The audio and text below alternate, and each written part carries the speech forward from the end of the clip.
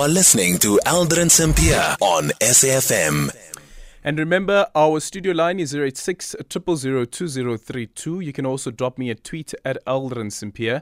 And our voice note line is 0614 104 107. We're in conversation next with the Brigadier Athlenda Mathe, who's the spokesperson for the police. Some good news for our police. The South African Police Service's Special Task Force Unit now ranks among the 10 SWAT teams in the world.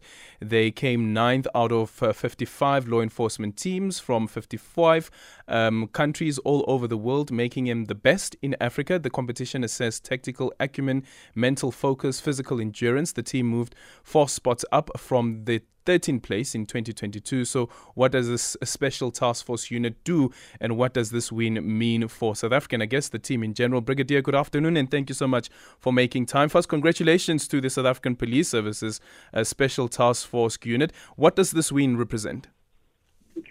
A very good afternoon, Aldrin, and to your listeners. Indeed, it's good news for a change for the SAPS. And on behalf of the National Commissioner of the South African Police Service, General Fani Masemola, and the men and women in blue, we would like to take this opportunity to once again congratulate our Special Task Force Unit for their performance.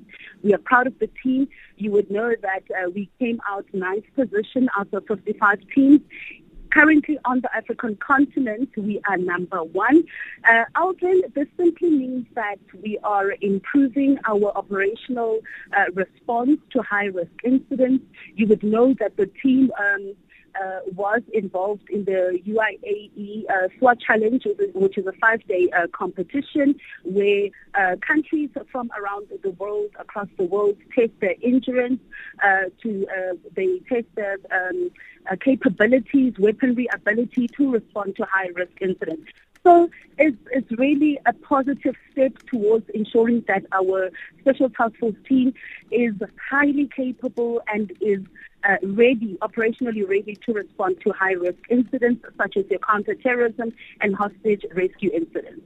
So tell us more about the work that's done by the South African, by the Special Task Force, because people don't normally see them. I think the last time that we really saw them somewhat in action was during the State of the Nation address, when the EFF tried to storm the stage. And sometimes when the president is traveling as well, that's when you get to see a glimpse of the Special Task Force. But what's their job title, their job description? What is it that they do that set them apart from the TRT, as an example? Okay, let me correct you there, Aldrin. The people that you saw during the SONA are not the Special Task Force.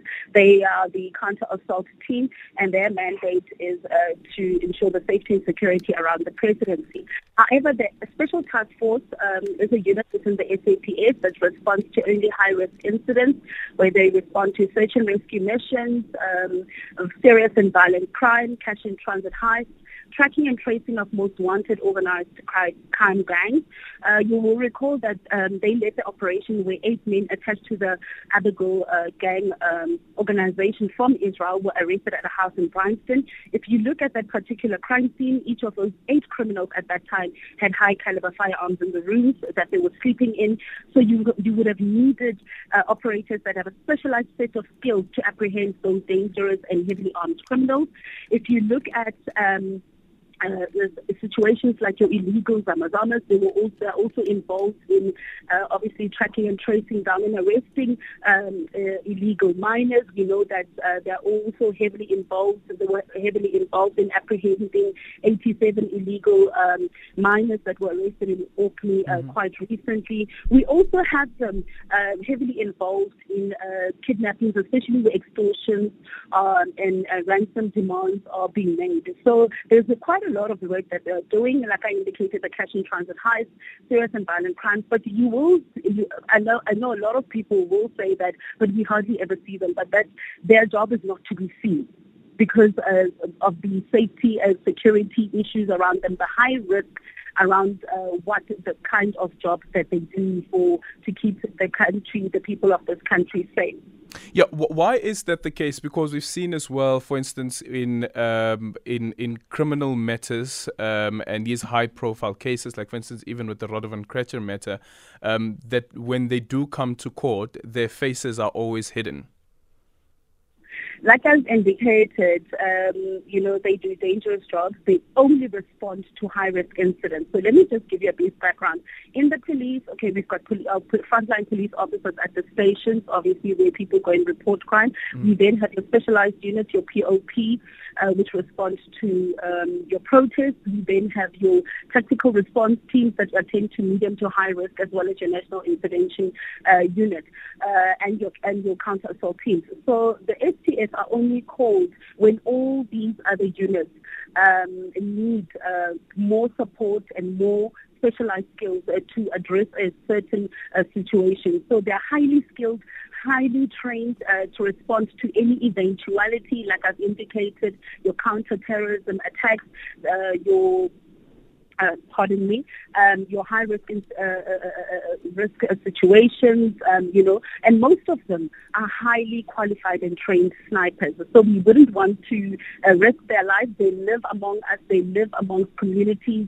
So we wouldn't want them to be easily identifiable because of the work that they do. Okay. And Brigadier, I don't know if you'll be able to touch on this, the distinction that you just made now between the Special Task Force as well as the counter-assault team as well, because so both of them wear camouflage clothing, which some would compare to military gear, but there's some sort of difference to it as well.